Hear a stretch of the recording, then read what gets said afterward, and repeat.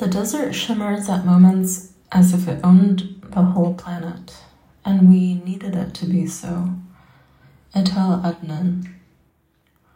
I had a dream last night that a rainbow was burning. I had a dream last night that the war fit on the tip of a finger. I had a dream last night that a scream did not need a hill to gather speed to reach the people. I had a dream last night that a border wall was built. Carved into the wall were millions of alcoves. In the center of each was a bright red candied apple. The wall was a mausoleum, part altar, part orchard. I had a dream last night that I met a woman made of bricks. She took herself apart, brick by brick, and became a pile of bricks. I had a dream last night that my teacher was sitting on the edge of the roof of an old building. She had just given us our final exam, which was to speak extemporaneously for 10 minutes on a single subject, any subject. I went last. I closed my eyes and said, "Someday the earth will become the moon, beaten, abused, extinguished, and yet indispensably radiant to some other life." Then I stopped. I looked around the room. My classmates were frowning. Then the teacher opened the window. I had a dream last night that I taught writing to young children on a farm. Rolling hills, animals grazing, outbuildings spread acres apart. Day 1. I was an hour late because I was trying to make a small book of poems to give to my students, but was not able to achieve more than a disheveled stack of paper. "Sorry I'm late," I said. "I was trying to make a book for you." The students were in their seats. I showed them the stack. The paper curled, then cracked as if burning. The first book I made, maybe also the last. The classroom was in a small shed with a mossy roof and sawdust on the floor. Ropes hung from a winch mounted on the ceiling. One boy with alert, worried eyes reminded me of a salamander I had seen years ago in Forsythia. I had a dream last night that while walking in the woods, I came upon a steep hill covered in tree stumps on which children were doing military exercises. One of the children climbed on a stump, pointed at the sun and I, with one black spot, and shouted, 5 billion years! I had a dream last night that I went to a rock opera performed by teenagers. They sang so softly, and the speakers were turned down so low that nothing could be heard, so the rock opera had to be interpreted by the looks on the teenagers' faces. I had a dream last night that I was watching a River Phoenix biopic starring a young Yo-Yo Ma, circa early 1980s. I had a dream last night that I arranged, after dark, in an empty field, 4 video projectors facing each other in a square. Each projector played a different movie. When I turned them on, the combined throws of their light created a perfect cube composed of all 4 movies. I had a dream last night that I was watching a movie that was an 8-hour shot of a young woman pulling long black hair out of the drain of her bathroom sink. I had a dream last night that I was walking down a narrow street in Beirut. The street was wet, had been hosed down, and was in partial shade. I was not aware of any men, only groups of women, hanging colors. I had a dream last night that I hesitated before diving into a pond. I had a dream last night that I visited a scientist in his home. He opened the door, then disappeared.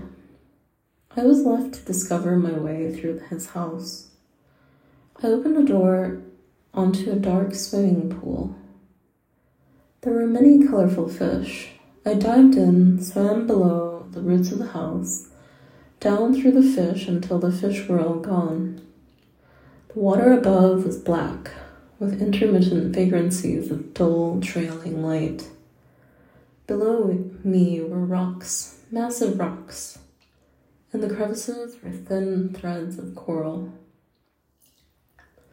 I had a dream last night that I was launched, without parachute, straight into the sky, where I rose above the clouds. At the point where my momentum slowed, and it seemed certain I was going to fall back to earth, a ledge appeared. I put my hands on the ledge and pulled myself up. There was, on the ledge, an arrangement of noodles. I was ecstatic. I was not going to starve in the sky. But I also knew that I was not going to return to Earth. Noodles were my only consolation. Suddenly, no amount of sky was enough. I was choking. Earth looked from the ledge like a fragment of coral reef. Not only was I not going to return, there would be no reason. Everyone I knew and loved was already dead, by virtue of the fate of endless sky, of having been born, of choking on a coral fragment and getting used to it. I had a dream last night that an island folded in half. I called an old woman on the phone. "You know the island you love," I said. "It folded in half." The line went silent. I took my glasses off, placed them on a rock, slid into the water. The folded island was covered in small orange flowers, monkey flowers. 2 utility poles had fallen over. The power lines were inches from the water. I'm going to be electrocuted, I thought, and the moment I thought it, the sun set. I did not have my glasses. My night vision is terrible. Only the power lines and the monkey flowers were visible. I panicked and started swimming towards the rock where I put my glasses, but I could not find it because I could not see it. The veins in my body were lightening. I had a dream last night that I was floating, face up, like a corpse in a coffin, minus the coffin, down a long, low-ceilinged hallway, at the far end of which was a large doorway that opened onto a bright green forest, filled with dozens of young, round-headed deer, all of them lying on each other, asleep. I had a dream last night that death was not called death, it was called expectoration. Upon expectoration, a mask, hard, made of something like wood, grows over our face. Our face turns to liquid. The liquid cascades down our body. I had a dream last night that lispectorate was a word. A verb meaning caught up or spit out. Phlegm, sarcasm, laughter, disdain. In the manner of Clarice Lispector. I had a dream last night that a man gave a performance in which he visibly aged. When the performance began, he was young. By the end, he was old. The stage was large. The space for the audience was small, no seats. The man walked to the foot of the stage and said in a low voice, "My house." The desert. As the bus ascended the mountain and the surveillance apparatus thickened, I felt the eager learning of children in my teeth, and touched my teeth. Nails had been driven through my teeth, and gums in 4 places. Long nails long enough to hold a house together. The mountain was, except for mounted cameras, drones over the high claustrophobic horizon, and small black bushes bare. We were passing through what Westerners believed was the epicenter of death. We were headed toward it, returning to it, the West. The most ritually recursive flame and paintings of naked figures turning a massive wheel that grinds and motivates the earth to sacrifice its organs for the wholesale suffering of the people, bearded and asleep, in the form of bubble-like angels. I pulled the nails out. I could taste the steel. The occasional insect, shiny object, clandestine piece of surveillance equipment, wing of a weaponized mosquito. The landscape was meant to be dreaded. I could imagine being a child in it, walking with my siblings, taking a break in the lee of a bush, thinking about our ants, massive pots, long scarves of ocean. A window opens between trees, yellow, leaking. The ocean has fashioned a cave into which all oceans disappear, into caves that situate dreams in daring, families torn in half, in thirds, 2/3, 3/5, shed ribbons of tape in spring, climb the ocean. A shrine burned down and was replaced with a shrine identical but empty. Photographs of the dead once grimaced from the walls, and the aura of a tree in the shape of smoke, keeping cool in clay, the dead a perfect instrument. Innocence was emptiness, the calamity of no aura or shape. Returning to its alcove, the dead, thrown into a milk tunnel, could only scratch a simple shrine in a prison, were pitiful in their performance, a replica of a circumstance. Not even the mountain and the sun, of which the shrine was once a complement, seemed alive. A man sat beneath a tree. The tree was dry, its leaves hammered teeth. The shadows, too, were dry and hot. The sun connected directly. The entire wash looked like it had served fire seasons ago. The man, sitting between black roots, was lost or looking to lose what was following him to the desiccated end of an artery. The man had been walking 2 days, 5 days, was stuck to the ground, had a toothbrush in his pocket, hung his teeth on a limb, the toothbrush in its packaging. The sun leaked across the hill. People coming out of houses, skeletal houses, walk single file, a mountain blade. The next phase of the infinite, the mountain cuts through. Rain floods then, footprints of people. I approached the altar, colorful with photographs of people I did not know. Would never, but now I had seen them, as real to me as people I talk to but do not see. Are alive, loved, deserve to be visited. Strangers, go all over the rainbow, never settle. Do not situate before the gaze of one particular stranger. The dead were not gazing, they wanted it to be over, their reflection to be stronger like a lunar sound, materializing, a hymn of thanksgiving. To the missing living, the living are late, always clutching their face. What a place faces immunizations.